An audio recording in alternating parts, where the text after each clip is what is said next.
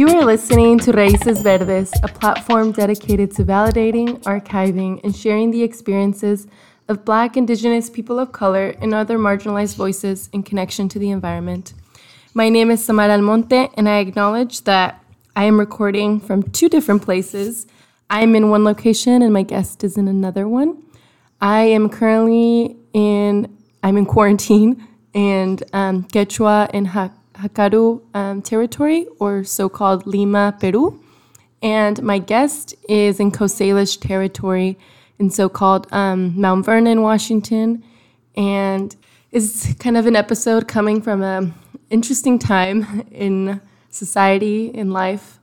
But yeah, I guess we're just taking advantage of the time that we have to be indoors right now and to stay connected with folks. This episode is part of the 2-episode series featuring the artist of Raíces Verdes, just, to give thanks to them for giving their art, for giving their contribution and their support to this podcast, because even though it's under my name, Samara, at the end of the day, I think this work is truly in a collective. So on this episode, we are featuring Darío Castellón, who is the amazing artist of Raíces Verdes, for the postcards that you all have probably received, featuring, this beautiful art that I use as like the logo, as banner on different platforms, and just really overall to think about, like, he just put into vision, into like visuals, what my process was thinking about Raíces Verdes, about my own history, but also just something that could transcend and like a lot of people could connect with it, right? Even if they're not from Michoacan or have a connection to sugarcane. He just really put that into this beautiful artwork. So I really love Darío. I'm so excited to have him back on the podcast. He was the very first guest, and so many people loved that episode. So really, it was, of demand that I have him back on. So hi, Darío. Hello. We're back at it. So how are you doing with this virus? I'm doing well. I think also in quarantine, although America doesn't know what that means sometimes. Honestly, going well. I don't know. I'm someone who's just like, I think I am glad to have this ability to just sort of like observe and let the water carry me in a way.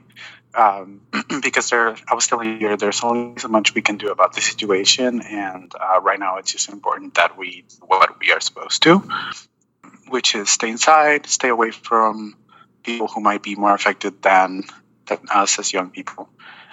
So I'm just taking it day by day and just living.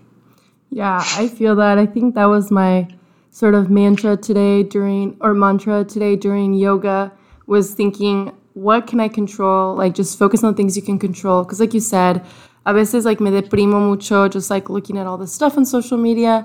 And I think the reason why is because a lot of those things that people are posting or situations are so out of my control, right? So I think, like you said, just focusing on what we can do for ourselves immediately and around us is like the most important thing. Yeah, totally.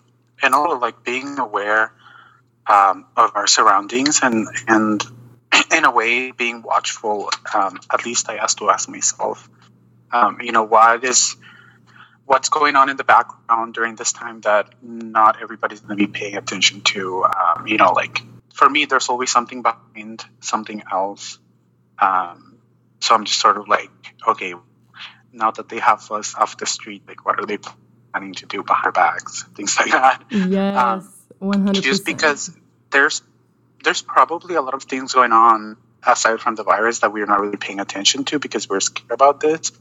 That it's really important to just like also look to other ways and make sure that we're not being played or taken advantage of.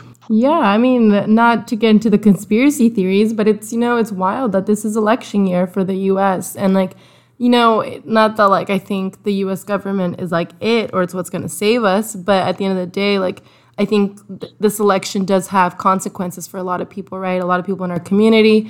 And so I think, yeah, it's just kind of wild that this is happening on this election year because then people are paying less attention to some other politics, right? So I agree. Stay stay. I mean, I think that's such a Scorpio thing of you, right? To have like three eyes, and you're like, I am watching y'all. So yes, I agree. Yeah.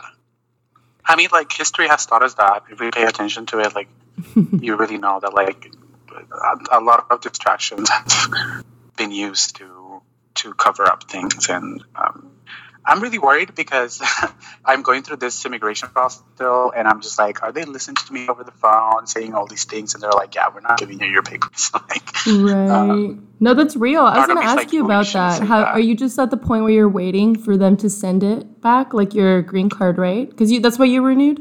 Is that why you renewed? I applied for citizenship, and my green card expired, so they told that they also needed me to renew my green card because it's the only way that I can prove that I'd be employed. Mm-hmm. And also, if I leave the country, that's the only way for me to come back. Then I drove down today, and I thought that the office was closed, so they're going to reschedule my appointment. Oh, wow. Yeah, I think a lot of those processes are going to get backed up. So hopefully, like you said, they find ways to just keep you updated, because that's just, again, out of your control, but we got to be on top of that. Yeah. Yeah, well, switching gears a little bit, like I talked about, you're one of the artists for Raíces Verdes. Why did you want to contribute your art to Raíces Verdes? Back in the day, last year, kind of around this time, when I came up to you, and asked you if you could take my little sketch into life, like why did you feel like that's something you wanted to be part of? Well, we had talked about this podcast before, like the idea that you had to just create a platform for you to just like archive these stories. And I don't know, I knew that it was something really special to you. And for me, art it's sort of like an outlet for me to express myself. I'm a Scorpio, so like I don't really like to say what's inside unless I trust people. So art allows me to do that without having to like really let people inside. But I knew that this podcast was really special to you, and like I've always been someone that has supported me and hyped me up on my art, whether it was makeup, whether it was painting, drawing. You're really supportive. So my favorite part about giving to people is just giving them something that is specific to them, that is really special to them. And this logo and the banner was a really good opportunity for me to give you something that is just meant for you, and that it has a big meaning behind it. Wow, thank you so much. Again, I feel so blessed that like Raíces Verdes really is a collective, and people have just believed in this, from the beginning and been wanting to contribute it in different ways. I'm really excited for today's episode. Something that really bonded us from day one was being in the urban planning field. And I think now when I tell people, that's what my degree is in, there's still a lot of like, well, I don't really know what that is or what does that mean. And so I think, this will be kind of an episode for us to like explain how we understand it, but also like just probably talk shit about it, So I'm excited. Yeah. This episode, totally. Dario literally said this to me when we were at the airport on our way to a planning conference. They were making fun of someone, I think, and they were like, I will plan your ass out of the city, because as an urban planner, he can do that. So, that's what we're going to get into today. How can you plan someone's ass out of the city? So, Dario, how do you define urban planning? Yeah. I had an interview the other day about a job related to environmentalism, and they asked me the same thing about sustainability. And what I answered was, I have more questions about urban planning that I do answers for it, right? I define urban planning personally from what we have learned. It's sort of like the administration of the city and its natural resources and the built environment, and just how to not necessarily fix its problems, but make them better day by day. And just for us, for you and I, has really been important to make sure that people are part of it, especially the people that are directly affected by the changes that like one as a planner implements. But then again, I think our program didn't do a really good job of empowering people who are not necessarily white and cisgender to really find their place in urban planning. Like they're like, you can be in urban planning, but only for this and that. So I also define it as a mess currently. just a simple mess. Yeah, I feel like I agree with what you said, where they just kept teaching us like urban planning can only look this way, and a lot of it was like city planning specifically. And yeah, like there wasn't really room for people like you and I, you know, people of color, for in your case, queer people of color. So like, yeah, it's been interesting defining it, because I would say, similar to what you said, it's a lot about like, yes, the physical space, but also like community driven like change, and then power to the people, right? Like that the people are deciding what's happening. We kind of already like started getting into it, but yeah, just tell, like, you know, I want to hear more about how you felt about urban planning program at Western, because I'm sure there are people who might listen to this that are considering an urban planning program. Like, what was the experience for you, or what did you not like? Like, what was it like, you know?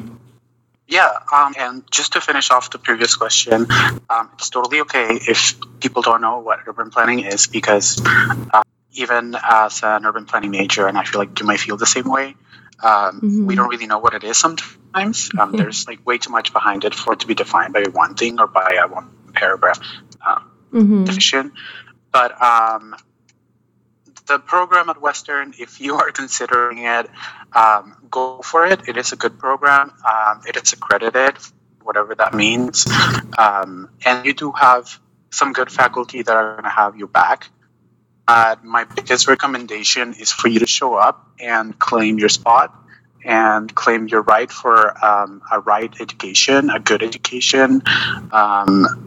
Feel welcome and open to challenge the norm of what is being taught in class, because a lot of people in this program and in that school in particular think that whatever has been taught for 20 years can be taught for another 20. And that is, I feel personally, failed by that program, because I don't feel that I am prepared to even go work with my community of, of queer people and people of color, because they really never went in depth in our classes. So if you have something that you want to learn from urban planning, if you want to mix urban planning with another discipline, you go and claim that as soon as you can, because if you don't, these people are going to think that you are complacent with whatever they're teaching you, and they're not going to really push for anything else.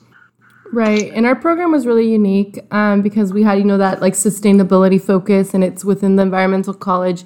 So, yeah, I guess, do you want to maybe just put in your opinion before I talk about mine, about how, whether you liked it or didn't like, or what do you think was missing in terms of that intersection of sustainability and urban planning that we sort of got told a lot during our program? Yeah, I appreciate that it was within Huxley College of the Environment. I got to learn a lot about environmental systems and our relationship to the environment, which was, I feel like, the most important thing that I learned, mostly because I think we talked about it in the first episode. Coming from Mexico, we're not necessarily looking at the environment the way that it is looked at here in the US.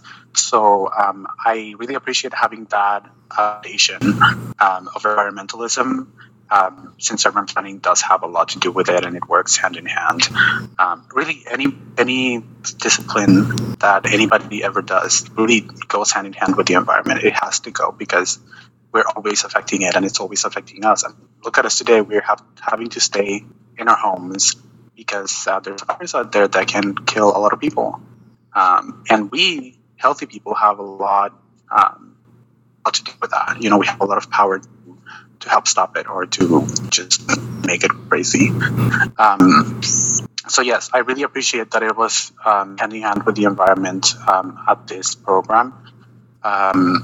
I think because it was very environmental focused, there was a lot of flexibility within classes themselves for students to do what they wanted to do.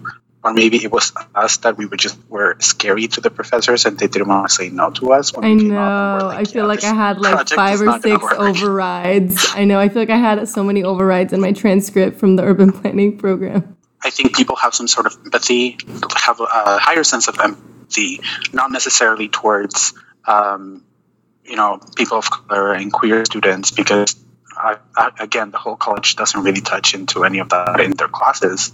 But while having empathy for the environment, I feel like that kind of helps them see a little bit further than what they're looking at, and be open to let students explore their own things.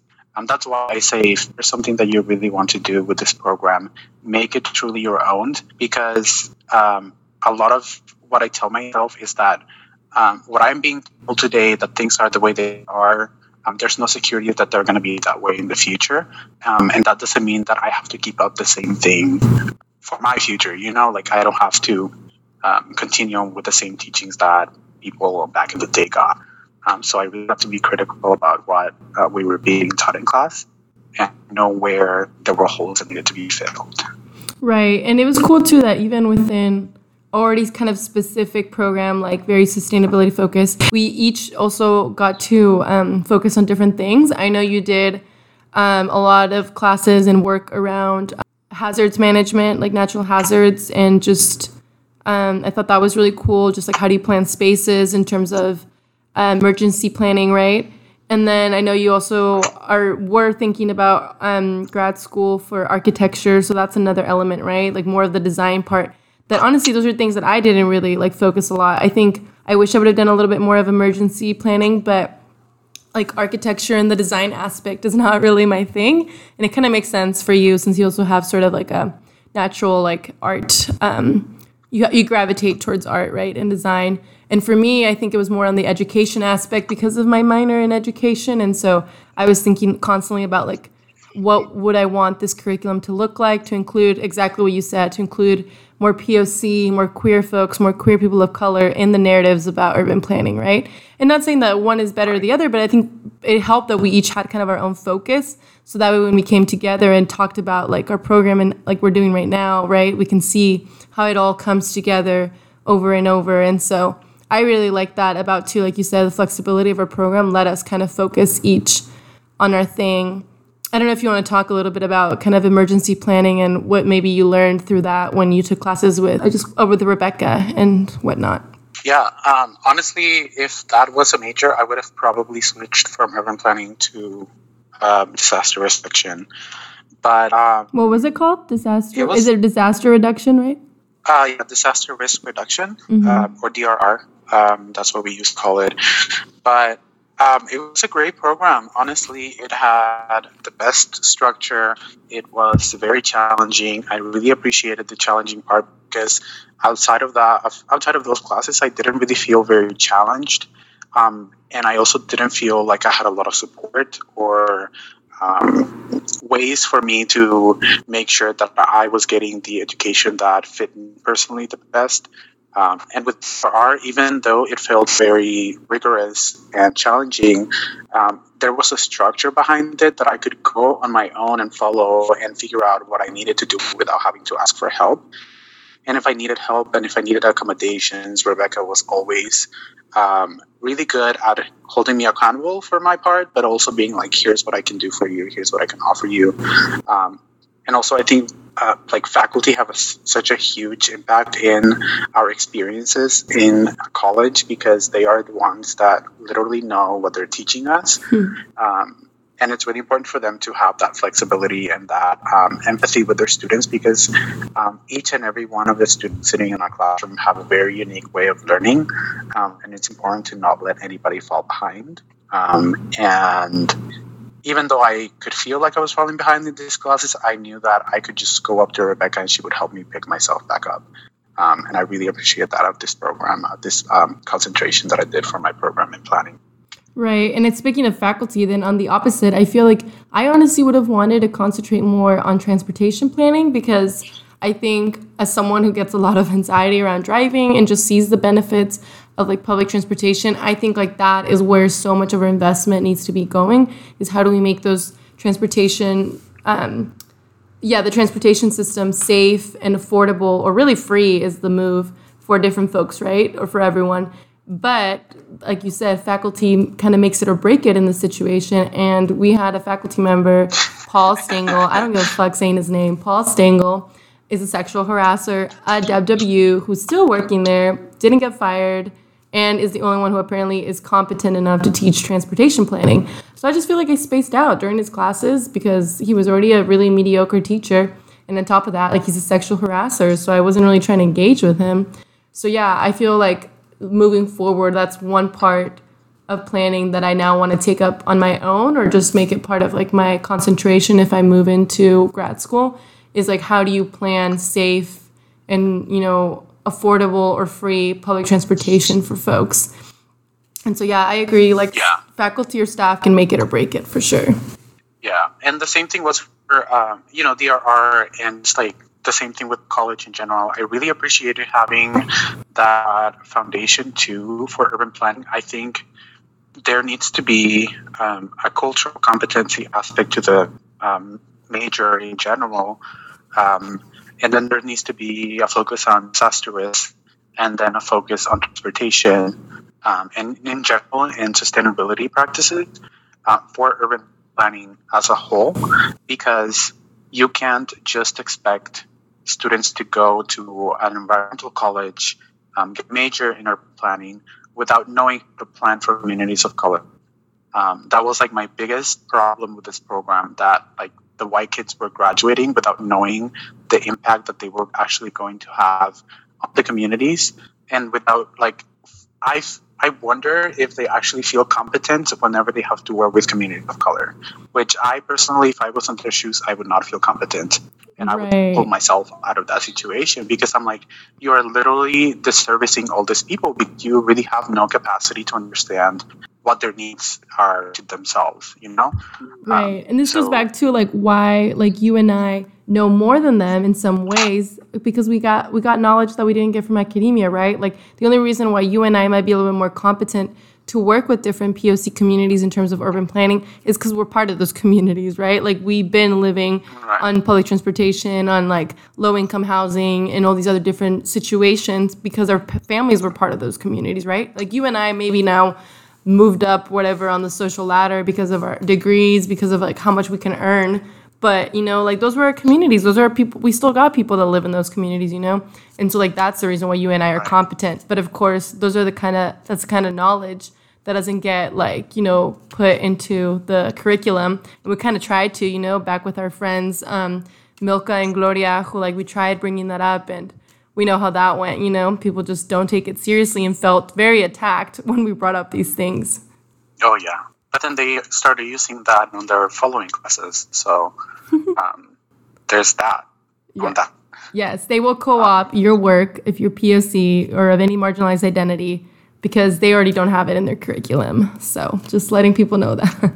Yeah, so if you're going to go into this program and you're going in knowing that you're going to have to do extra work to be able to get the education that you want out of it, you might as well go headstrong and make sure that you get your recognition.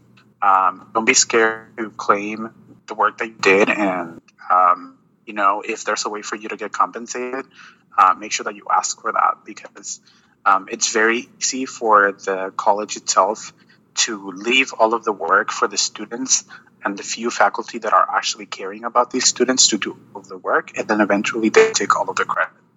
Yep. One day you're going to go out and be famous, and they're going to be like, "Ooh, Samara was one of our students. Like, she was great. For sure. We did that." Right. Oh, 100%. They will take, and like you said, make sure you get credit, and also like really fight the imposter syndrome. I know I went through that a lot during the program, and I think you did as well. And so, the imposter syndrome is real. You just like, tienes que dar cachetadas a ti misma sometimes, just like kind of give yourself a little mental slap and be like, you know what, I got this. I got to get out of this funk. Like you said, we got other knowledge, that these people don't got. I guess then kind of shifting away from maybe like what we were taught and just kind of what the box that we were kept in.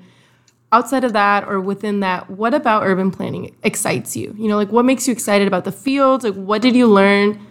Or have you've searched on your own that you're like, yes, this is the kind of planning that I'm excited about?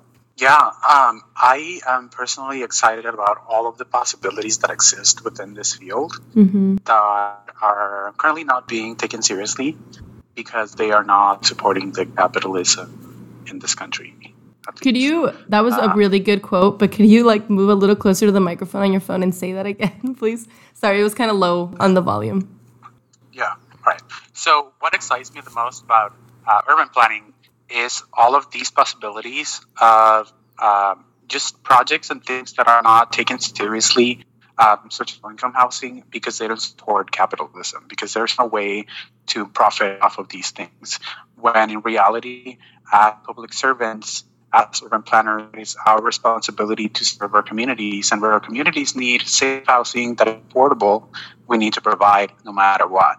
And I feel like there's a lack of accountability in local governments to ensure that people actually have access to affordable housing and affordable resources like free transportation, clean water, all these things. Like, there's just so much work that is just ready for us to pick it up. But a lot of what I got from our program was that urban planning is a certain way, and that you should prepare yourself to go into this kind of work and just sort of like be complacent with it and not push your boundaries. And what I got from that is that urban planners are always in the middle between the government and between the community, the people that are wanting change in their cities. So instead of us pushing the boundaries, we are being pushed around. And from what my understanding was that we should just let that be as it is. And first of all, I don't like to be pushed around. Nobody likes to be pushed around between the people and the government. I don't like to be in the middle of these two situations. Mm-hmm. So I think current urban planner, future urban planners really need to think about what place they want to have in the field. Because a lot, for me, it just felt like urban planners do have a lot of experience and professionalism and a lot of abilities to make changes in the city, but these changes won't happen unless people in power say yes, or the people who are making those decisions in the community say yes. And like I said before, there's always a lot of intention behind everything that's happening in our cities. So if a project is being denied, it's because someone has a different interest for that. Right. Like it probably like... Oh, sorry. Yeah, like it probably cuts down on someone's profit, and that's why they don't want to keep that low-income housing or something else, right? Yeah, an example that we can give is the homeless shelters in Bellingham, that no neighborhood in Bellingham wanted to have them there because apparently they had children everywhere. I mean, like, children are going to be everywhere in a city. But nobody wanted to have a homeless shelter in their neighborhood because of that. And the planner came into our class to talk about that. I raised my hand and I was like, hey, like, I know there's a lot of technicality, a lot of politics that go into this, and a lot of like urban planning work that has to be planned for a homeless shelter. But there needs to be a change in perception and culture within this community to be able to understand why it is that people don't want a homeless shelter in their community. Like what's really behind it? It has to do with race, it has to do with class, and it has to do with all these other things. And I was pretty much shut down in that class. I was being told, like, yeah, that's outside of our boundaries. And that's the first thing that I hate about people in this field, thinking that, oh, we're going to go make all this change, but only if we're allowed to do it. Right. Or we have to just stick to the paperwork and like the process. But like you said, not think about the social impacts of it. Or like you said, the social structures, whether it's racism or classism that sit behind it. Yeah. So like if people are going to go into this and just be like, yeah, I'm just going to be doing what I'm told by people in power, like you might as well just find something else to do. Because like you really have to go into this field knowing that you're going to be working for people. Yeah, and like I think we talked about, I don't think you were in my planning theory class, but we talked about it, and people got super offended when Nabil, like one of our faculty members, was like, y'all are tools of capitalism, basically, right? Like that's what he was saying, because he's like, if you're following these orders of the government, like you said, like you're the middleman who does the dirty work for the government, right? Like you're doing the dirty work of signing off papers, of making these plans, and that's why you think you don't have control, because you're just like, well, this is all I'm told to do. Like, I have to follow these rules, right? And so that's how you become a tool of the government. Or like you said, you resist that and you find other ways to plan that are community grassroots based. A lot of what I ask myself, even in the little position that I have working for a university, is how much can I personally push within my boundaries before I begin to get in trouble? Mm-hmm. And am I willing to get in trouble for people who are coming up to me and saying, hey, I'm struggling with this thing. I have already asked for help and I'm being ignored. What do I do, or can you help me? And I really have to hold myself accountable on that because, like, we have platforms. Like, after graduating from college, we are given a platform. You can think of it as a superpower that, like, we can use to support others in our community. And if we're not using that, then what are we doing? Like, we are just being another money-producing machine. Yes, exactly. And like you said, I think that reminded me also of how Nabil, again, really enforced in me or really brought to me this idea that we are all urban planners, right? Like not just you and I who have this degree, but like our moms, our like friends, our neighbors, the bus driver, right? Like we're all planners of our city because we all contribute to the city. And so like you said, in our small roles, like we should ask ourselves like every day, whether it's not working directly in urban planning, whether it's just working at a university like you are or whatever we're doing, how am I contributing to the way like the city, the space is being shaped, right? Exactly. Yes. Well, okay. So then I guess in Dario's ideal city, what kind of spaces would you want? Like what, we kind of did this at the urban planning conference we were at where we were designing, a queer friendly city, I think is what I remember, or like a city for queer folks. But for you, as Dario, not as just like you're like whatever you want to include in your city, like what is ideal for you? As an artist, I really want a lot of artistic spaces for folks to be able to express themselves. I would, if I had power over a city, if I had my town, I would say any wall in the city is a campus, and you are free to go and fill it up with anything you want. Of course, as long as it's not affecting other people negatively, of course. But we had something in a class. Remember that one girl who was really offended by graffiti, and apparently graffiti only belongs in certain places? Oh, yeah. No. Yeah, graffiti would be welcome everywhere in my city. I also want recreative spaces, like recreation, like parks and like spaces next to the water, just opportunities for people to be outside. But ensuring that these spaces are inclusive, because for those of us that can relate, not being a cis white person, for example, on campus in our university, every grass lawn was filled with people. And the moment you stepped onto it, you already felt outside of place. And what I want is for people to be able to step into these spaces and feel like it is really for them and that they belong, that they should not really be feeling like they have to dress a certain way or have to have certain activities or certain equipment to be able to enjoy their environment. I love that. And what about like housing? Like what would housing be like in Dario's ideal city? Oh, yeah. There would be no suburbs in my city. I have nothing against single family homes because my sister has 7 kids, so I understand that she needs a house to live in. But the way, you and I both know that suburbs are not necessarily the best place to live at all. So yeah, there would be no suburbs. There would be a lot of mixed use housing, a lot of plenty of affordable housing within the city center, because if somebody needs affordable housing and have a car, it really doesn't help if their affordable housing is on the outskirts and the bus only goes there, a couple times a day. That really defeats the purpose. And in a way, it's really excluding people from experiencing the life that they are really working hard to live, that they're not getting to live because the system is not really built for them. Right. No, 100%.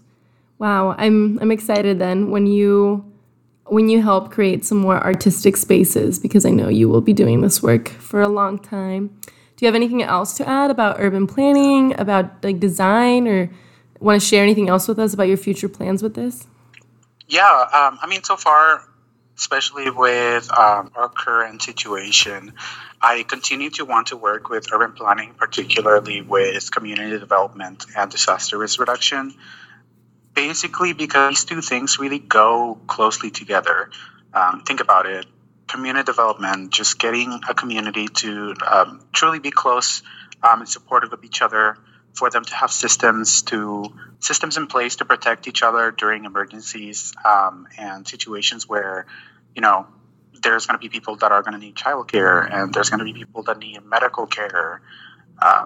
just to have a strong sense of community where everyone feels like they have somebody that's going to step in for them or that is going to support them whenever they need something. And then, of course, disaster risk reduction, like we really need it everywhere that we are. We need it in transportation, we need it in housing, we need it in our public spaces. Like I'm really, really interested in disaster risk reduction. And of course, architecture and art are things that I am still passionate about, but a mindset that I have is that nothing is set in stone, and that truly, like we can like go out there and build the career that we want to have without feeling like we have to fit into a certain box. Right. And I think it's so funny, right? The time in society that we are right now with this virus, like everything you talked about in community development that you want to do or see in the future, that's exactly like what we need right now, right? And what people are kind of doing from scratch. Like this idea, like you said, of having access to like medical care nearby, about having community, relying on your neighbors, taking care of each other's kids. Like that's what's happening right now. Not so much because like por ganas, sino por necesidad, right? Like because we need to. And so I think, again, if like urban planning or just planning of spaces in this case in so-called U.S. would have happened in a more community-based from the beginning, then, you know, we wouldn't be reacting to the way that we're reacting to the virus right now. But we know that that is essentially wouldn't have happened in the U.S. because to begin with, it was on stolen land. So how can you even start community that way, right? So, yeah, I think it's really interesting when you talked about community development and emergency risk reduction, because those are all things that we wish we were doing right now in terms of the virus, right? Or that people had done in the past to prevent this current crisis. Our hoarding toilet paper tells us that nobody's really prepared for any emergency. I have the privilege to have had, disaster risk reduction and have had a trade that I did for CERT, which is the Community Emergency Response Team, that anybody can do in a city. Like if you have the ability to pay for it, go and sign up and go through this training. And if you can't pay for it, they do have ways for you to be able to do the program without having to pay. But basically, it prepares you on how to respond during emergencies, during a car crash in the highway. Like it shows you the steps that you need to follow to ensure that nobody else gets hurt and that the people that need help get the help that they want. It just basically helps you bring order to any situation where you feel like you don't know what to do. And maybe that's why I'm so calm during this time and like everybody else is just like super worried. But it's just like there's only so much that you can do in a situation. And it's just a matter of you knowing the steps that you can take at the moment.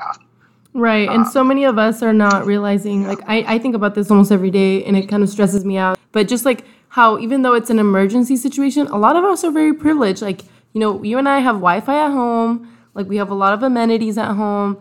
Like we're not really, like you said, there's no need to stress if we're doing the steps that we can do to stay safe, right? Like that means like social distancing, making sure that our families are okay, like our income is relatively okay right now, things like that, right? So like, again, people just kind of need to like take a step back from the panic and realize that a lot of us are in very comfortable situations during this emergency. And again, seeing how you can extend some of your resources to those who aren't.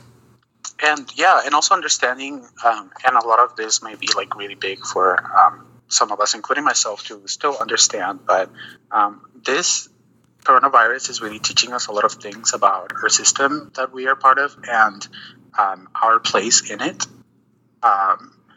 For example, I felt that it was kind of wrong that we would not be doing work. Like I was just like, people are not doing work. Like it feels wrong, right? Mm-hmm. But because we're always taught that we're always supposed to be productive and we're always supposed to be doing something. But I personally think that more than us needing the system for our jobs and for living, at this point, the system really needs us. And we really need to grab that power and run with it. Yes. Because truly, we are the ones that make the world spin in a way. And the moment we really understand that and our ability to use the power for the benefit of ourselves and for our communities, I'm excited for the changes that are going to come from this. Yes. Because this world has been messed up for a really long time, and I think it's about time that we claim our spaces. For sure, changing the tables. And I think that's a beautiful way to wrap it up. Dario said, radicalize yourself. That's what I heard from that message. He was like, check in with yourself and rethink things. So, yeah, thank you so much, Dario, for this conversation. I'm really glad we got to connect over this. I feel a lot better after this. I feel hopeful. I feel really excited for the future. You gave me a lot of hope for a lot of things in the future. So I'm excited for that. Oh, I'm glad. Thank you for having me again. I'm really excited to hear this. And yes, just keep calm. Don't hoard toilet paper. Take care of yourself. Go on a walk by yourself. I'm a Scorpio, so I'm literally sitting in front of a river right now, just feeling the waves and just like letting it all go. Take my feelings, take my worries, and just don't bring them back. And yeah, just do that. Do what you have to do to feel calm. Take a nap, eat some food, call your mom. Yes, I agree. Well, thank you for listening to Raíces Verdes. This is a podcast for healing our relationship to the earth as people of color. To stay updated on future episodes and just keep connecting, the Instagram at Nuestras Raíces Verdes, the website nuestrasraicesverdes.com, and you can find this episode on SoundCloud, Spotify, Apple Podcasts, and TuneIn. Thank you.